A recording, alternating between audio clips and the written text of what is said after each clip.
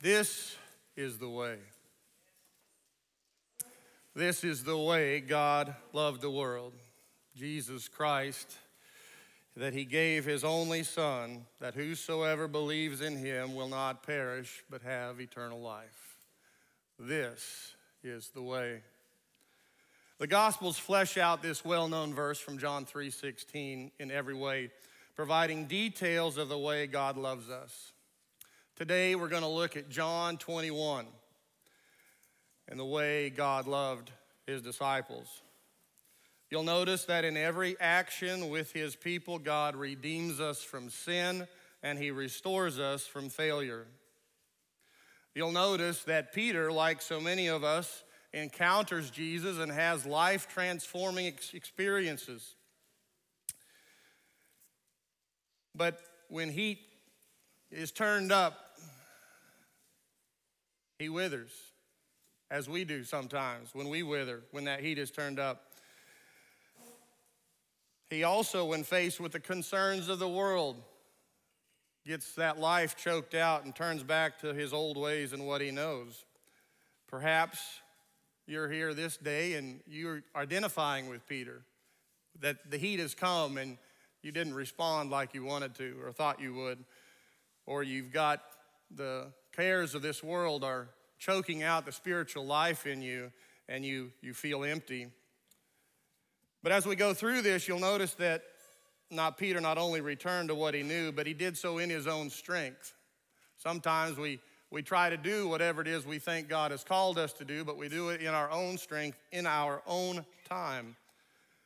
And like Peter, we not only come up short, we come up completely empty. Perhaps you have been diligent in these past weeks and months and feel you've been working hard and doing everything that you know how to do, and you still feel that it's been all for naught. There's been no fruit of your effort. There's been no harvest, whether it's spiritually or physically. And you can identify with Peter in that. And so I want you to pay attention to these things of what Peter experiences. And then, of course, I want you to pay attention specifically to his restoration. Because this morning you will see that Jesus has restoration for you. You'll see that he has purpose for you. You'll see that he has laid out breakfast for you. This is the way. He loves you. So if you would turn to John chapter 21. I'm going to read through there, and we're going to see what takes place. Later, Jesus appeared again to the disciples besides the Sea of Galilee. This is how it happened.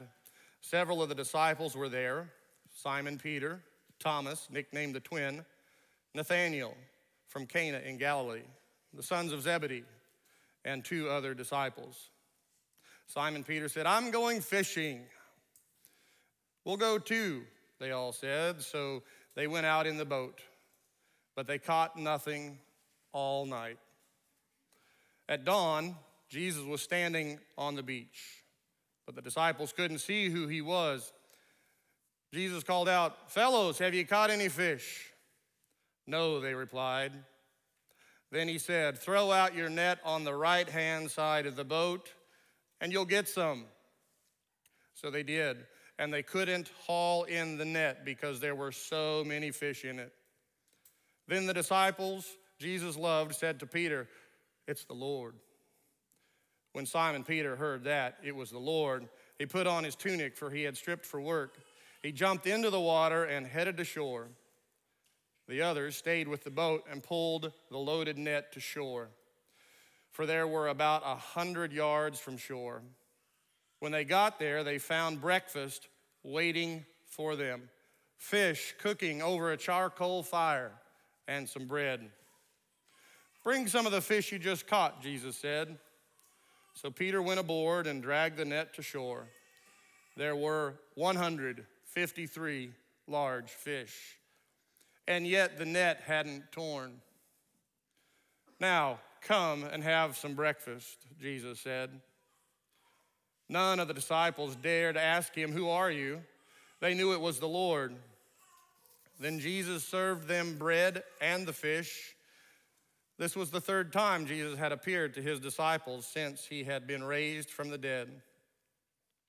After breakfast, Jesus asked Simon Peter, "Simon, son of John, do you love me more than these?" "Yes, Lord," Peter replied. "You know I love you." "Then feed my lambs."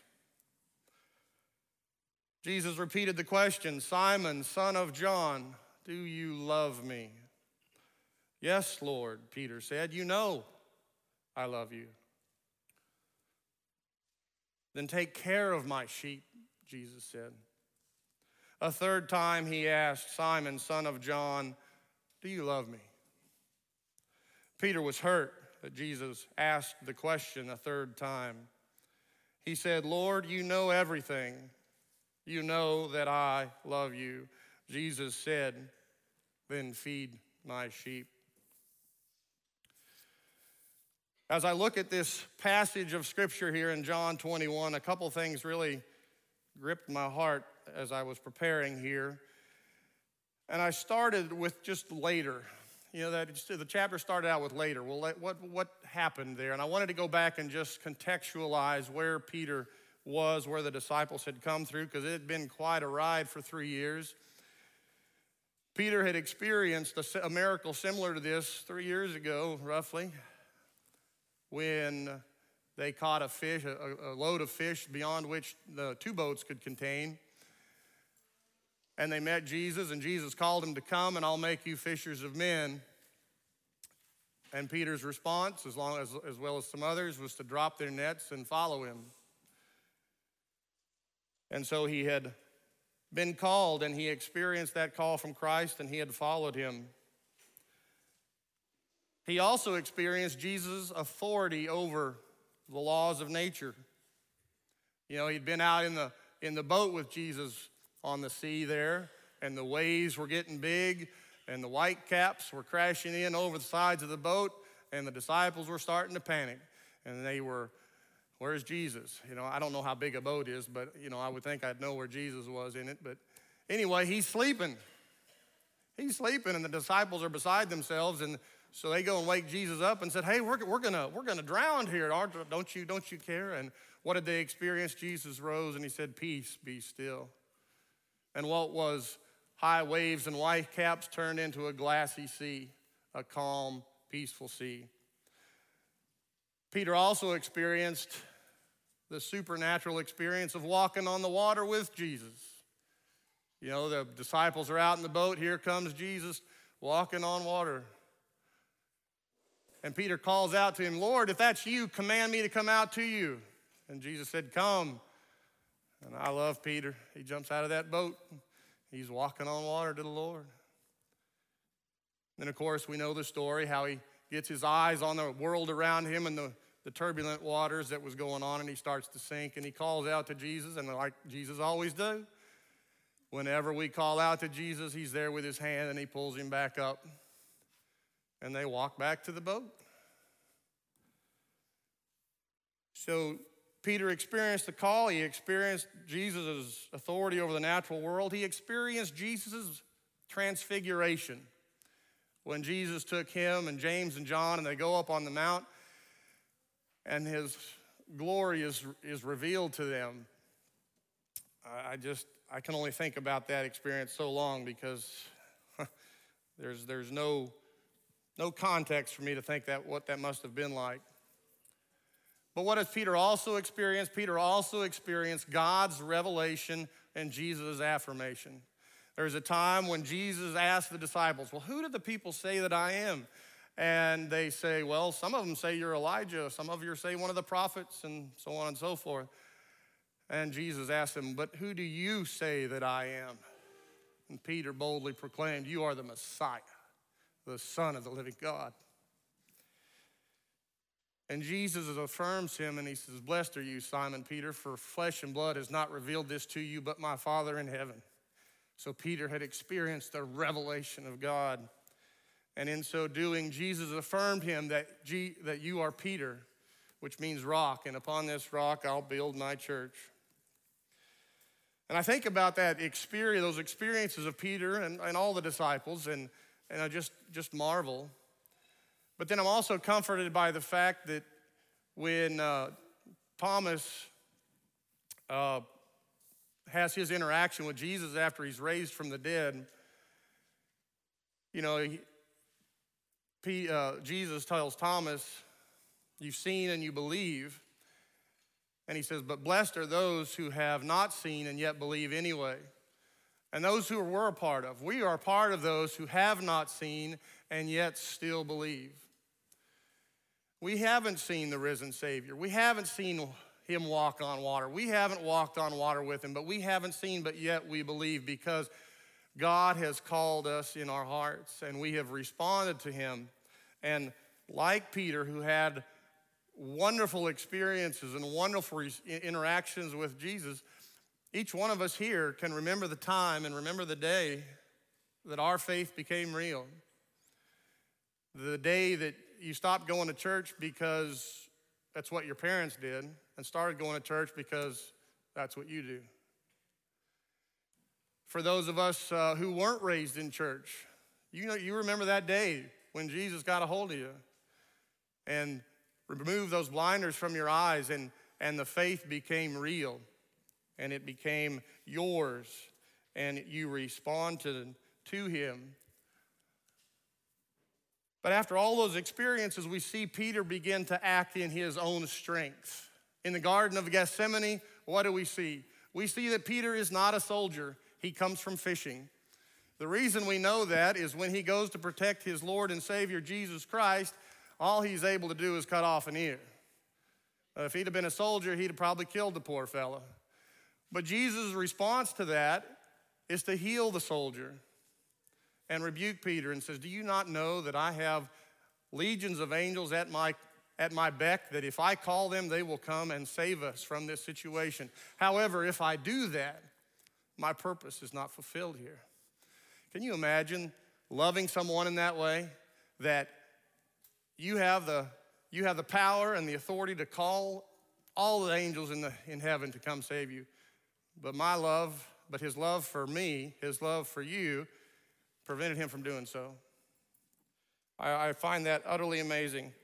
We also see Peter exalting himself a little bit. You know, when Jesus is talking to his disciples, he says that the master is going to get struck and the flock is going to scatter. And what is Peter's response? I can just see myself doing this. "No, Lord, not me. Even if all these other people leave you, I'm following you. I'm with you. I'll go to the death with you."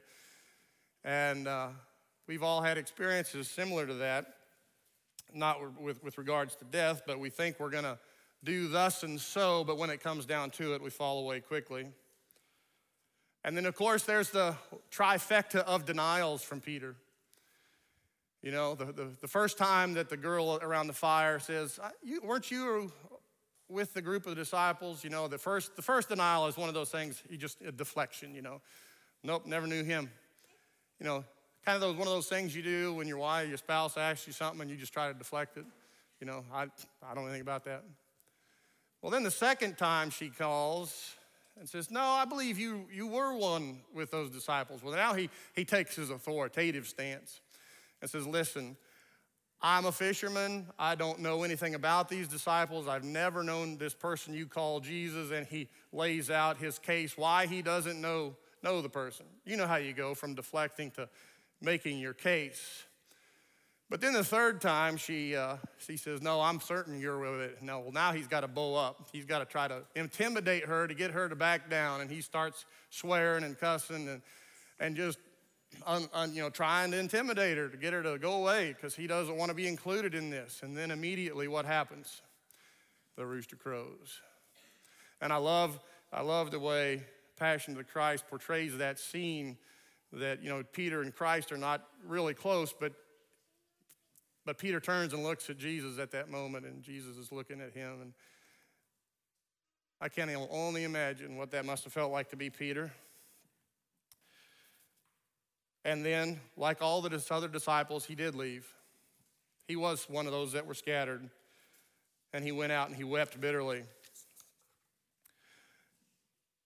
And I want you to consider the parable of the soils that we've heard about in the past, that there are, as Jesus sows the seed of the word, that it grows differently in different soils. Well, in this life of Peter, in this short time, we see him experiencing the heat of persecution in which he withers, which is that second soil.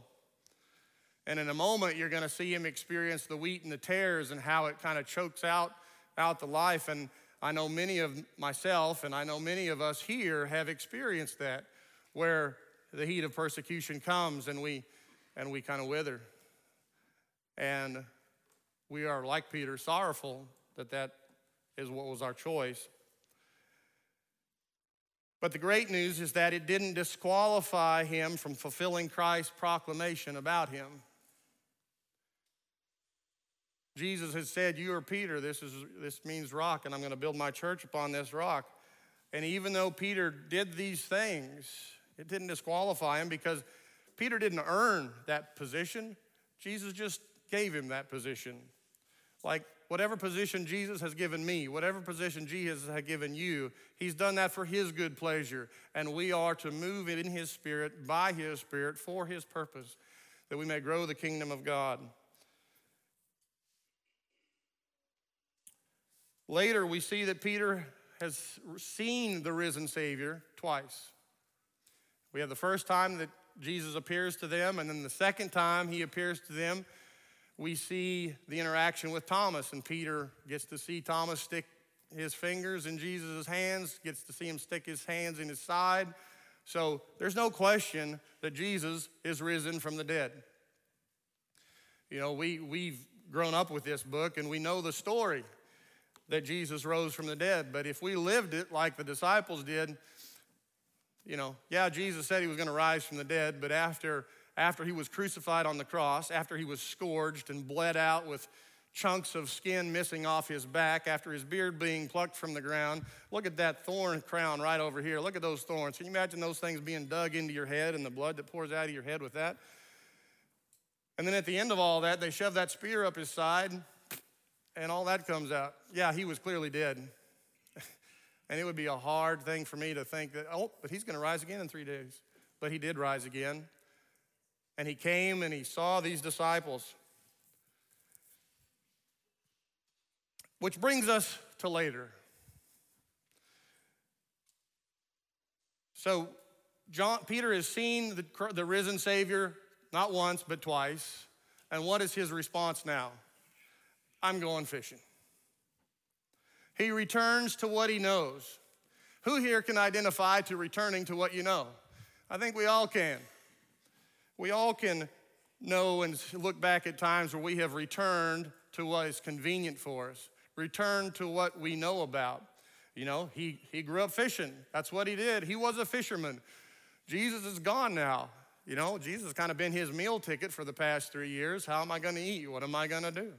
So he goes back to fishing. And the disciples that were with him say, "We'll go with you." And away they go. But why do we return to what we know? It's a crazy thing, because we do it time and time and time again. And what happens? It always leaves us empty, just like it left Peter and the disciples empty. They fished all night long and caught nothing. Neil, let me ask you a question, Neil. What's the longest you've ever fished and not caught nothing? 5 minutes. Well, we know he's a fisherman.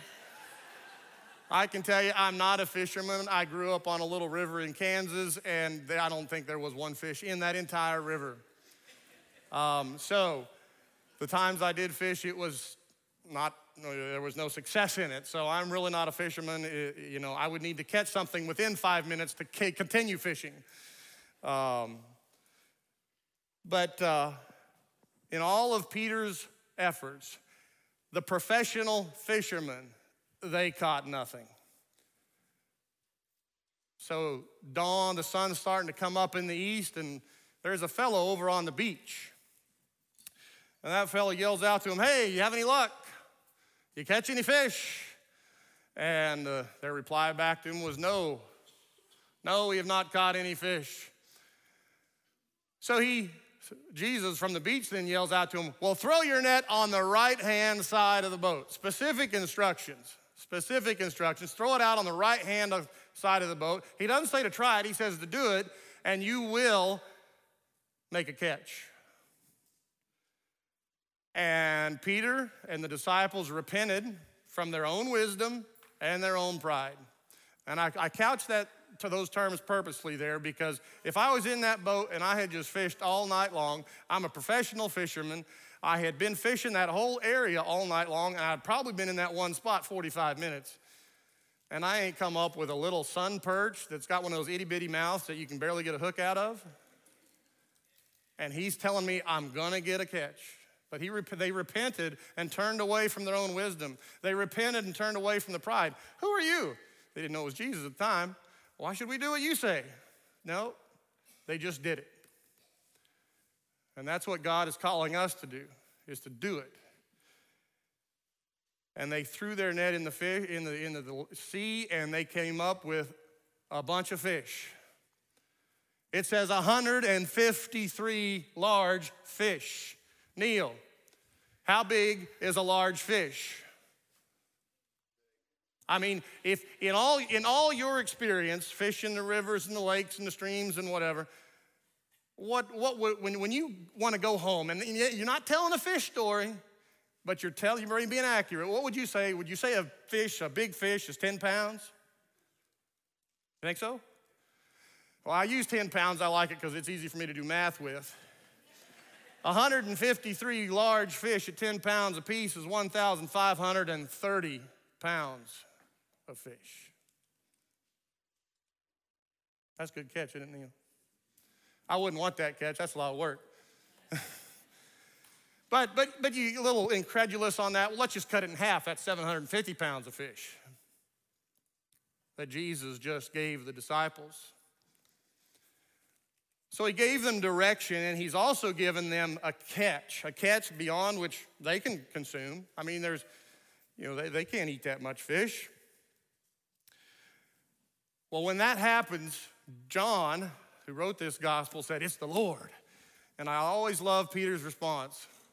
He leaves them hanging, puts his shirt on, and he's headed to the beach because he wants to be with Jesus. I hope that's every one of our response. I just want to be with Jesus. And I want you to think about how Jesus must have received Peter. Nothing is written in Scripture, so anything we say is conjecture. But I can promise you one thing, he received him just like the prodigal's father received him. Well, to remember back from the prodigal son, when he comes back, that father's been looking for him to return and runs out and meets him and brings him back, puts the ring on him and the shoes on him, and they kill the fatted calf and all that. Well, again, it's not written in Scripture, but I can just see Jesus running a little ways out in that water to meet him and bring him in, because he always restores. He always redeems. But Jesus received Peter, and then he fed him with purpose. Remember, when Jesus talks about feeding, what did he say about his food? Jesus says, my food is to do the will of him who sent me. That's what feeds his soul. That's what moves him forward. That's what gives him purpose. And so he gave the disciples, bring that fish in here, he said. So he fed them with purpose. He fed them with his will, with the Father's will. And so they bring the fish in. So he gave them direction. He gave them a catch. He received Peter. He strengthened their physical ability or their physical equipment. So we got to talk about 1,530 pounds of fish. That was some kind of net to drag all those fish through the water. And then he met their physical needs. We're sitting around tables here. We're going to take the Lord's Supper in a little bit. But that morning, those disciples had been out all night long fishing.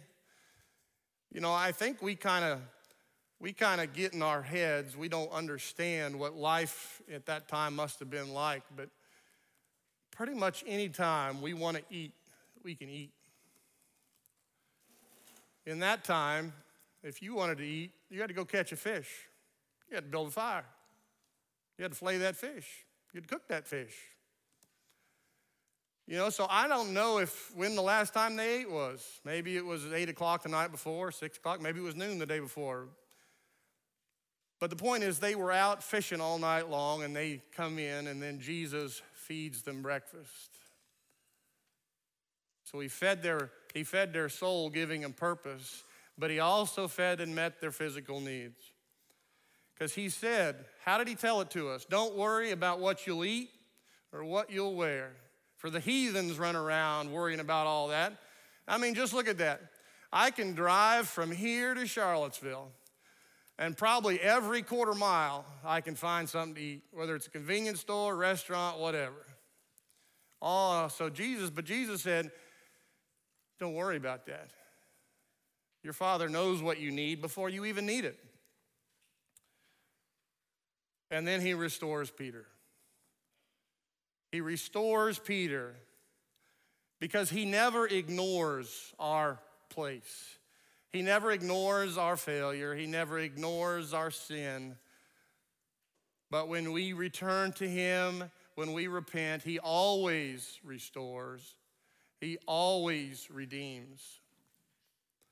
And so Jesus asks him 3 times, do you love me? And he says, feed my sheep. Do you love me, Peter? Take care of my sheep. A 3rd time, do you love me? Simon, son of John, do you love me? And he says, yes, Lord, you know that I love you. Then feed my sheep. Now, something I don't want you to miss here. I have read this passage time and again, and it didn't hit me until just yesterday. What time of day is this? It is morning time. It is morning time in a place where there's not a big city with big buildings where we go to work. It's a morning in a place where there's no television, no social media, no nothing. The social media was to go meet at the market or go down and meet at the sea. So it's morning time, and the people are coming. The people are coming. And Jesus has given them direction. He has given them a catch. He has given them a fire to cook the catch on, and he has fed them so they have energy to serve others. And he's also given them 1,530 pounds of fish. Cut it in half.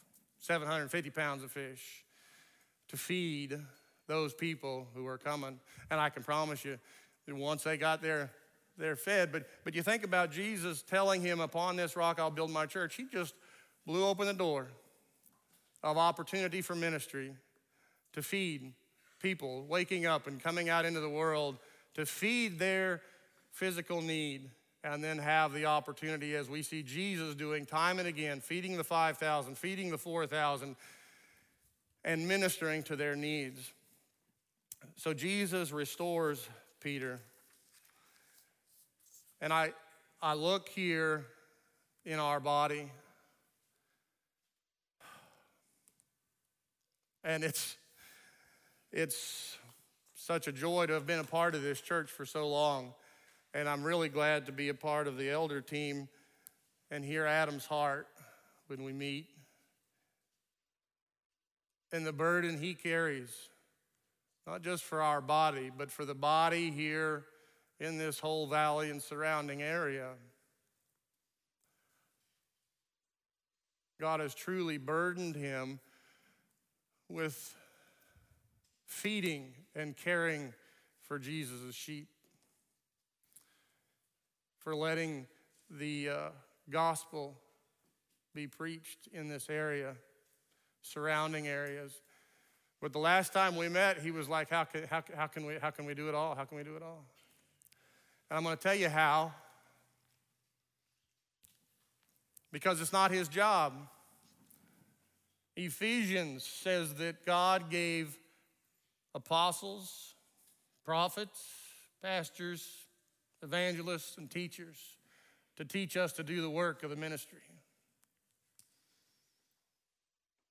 He can't do it alone. But what has God been doing with us in a body? Going from the high school to TPAC, back to the high school, out in the field and here. What are the fish that he has given us as a body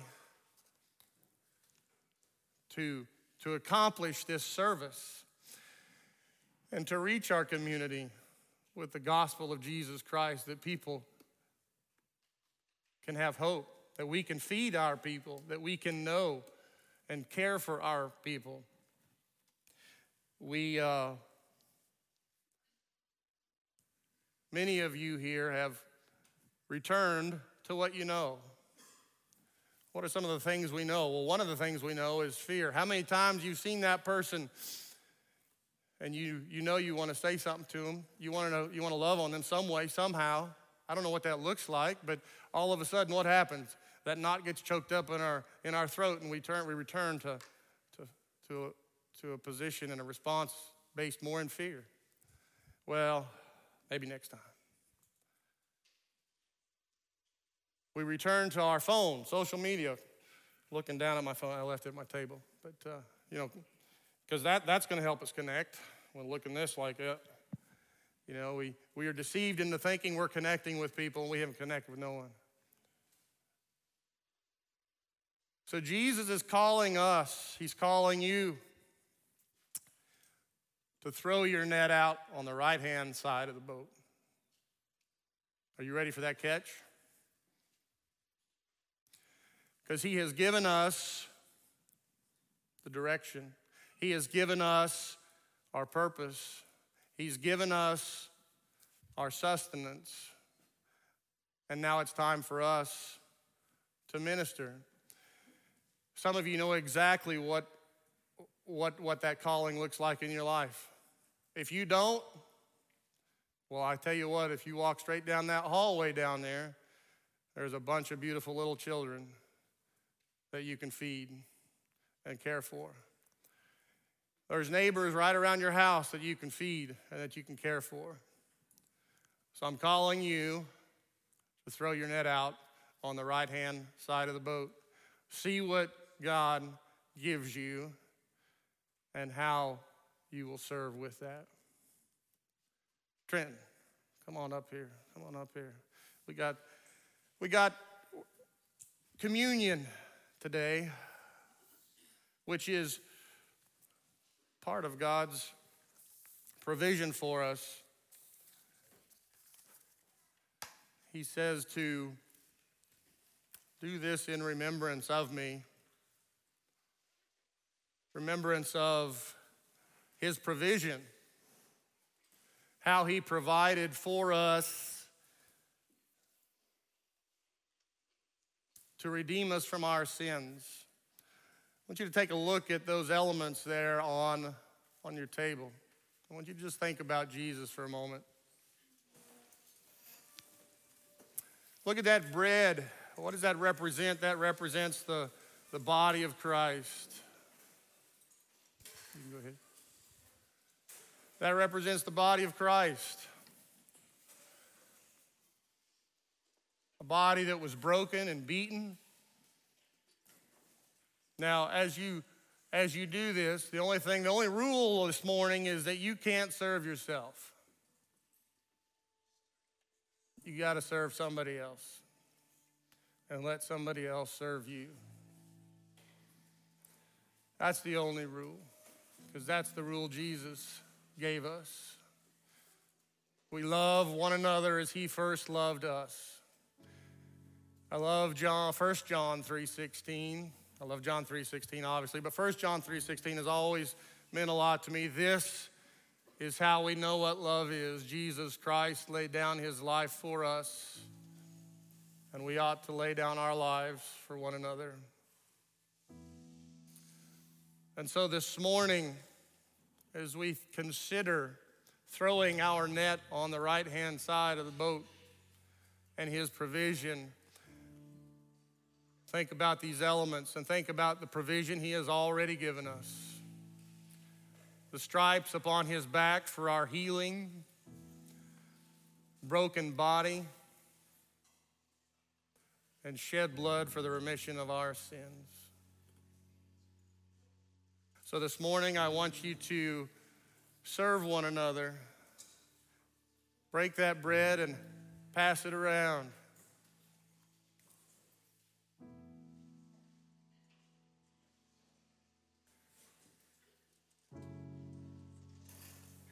Break that bread and pass it around and think about Jesus' provision for our healing. Preaching the gospel to the poor, binding up the brokenhearted. Setting at liberty the captives.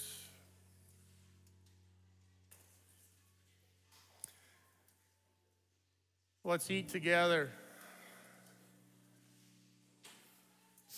Do this in remembrance of me.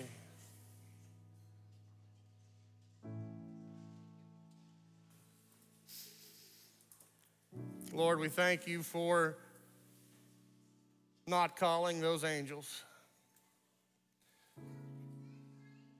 We thank you for love on the cross that held you there. We thank you that even those that tortured and tormented and made fun of you on that cross, you, in your unfailing love, you simply said, Father, forgive them, for they know not what they do.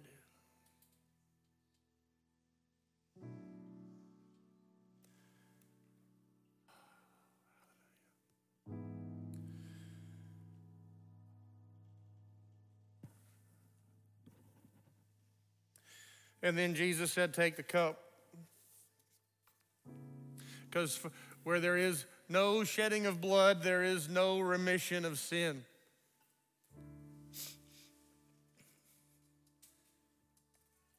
And he shed his blood,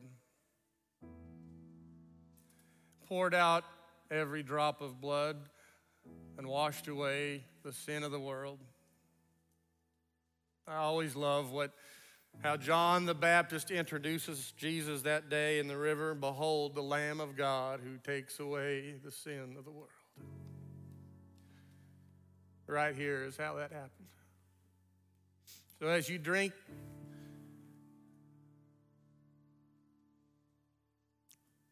drink with a grateful heart, for your sins are washed away. Go ahead.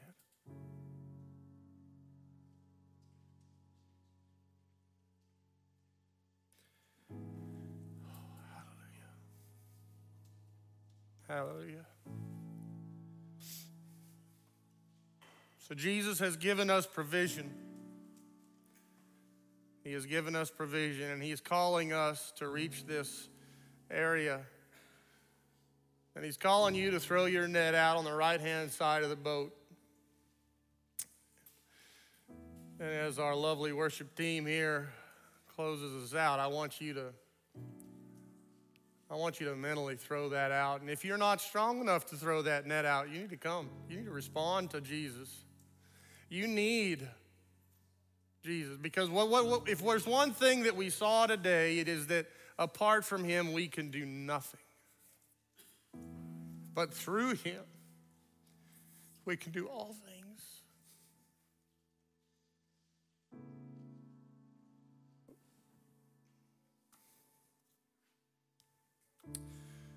Through him, we can do all things.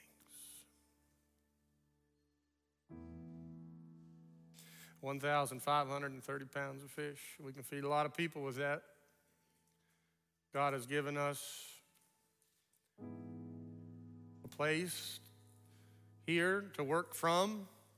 He's given Adam connections and with churches, small churches throughout this area that are calling and asking for help. Time for us to go take care of the sheep.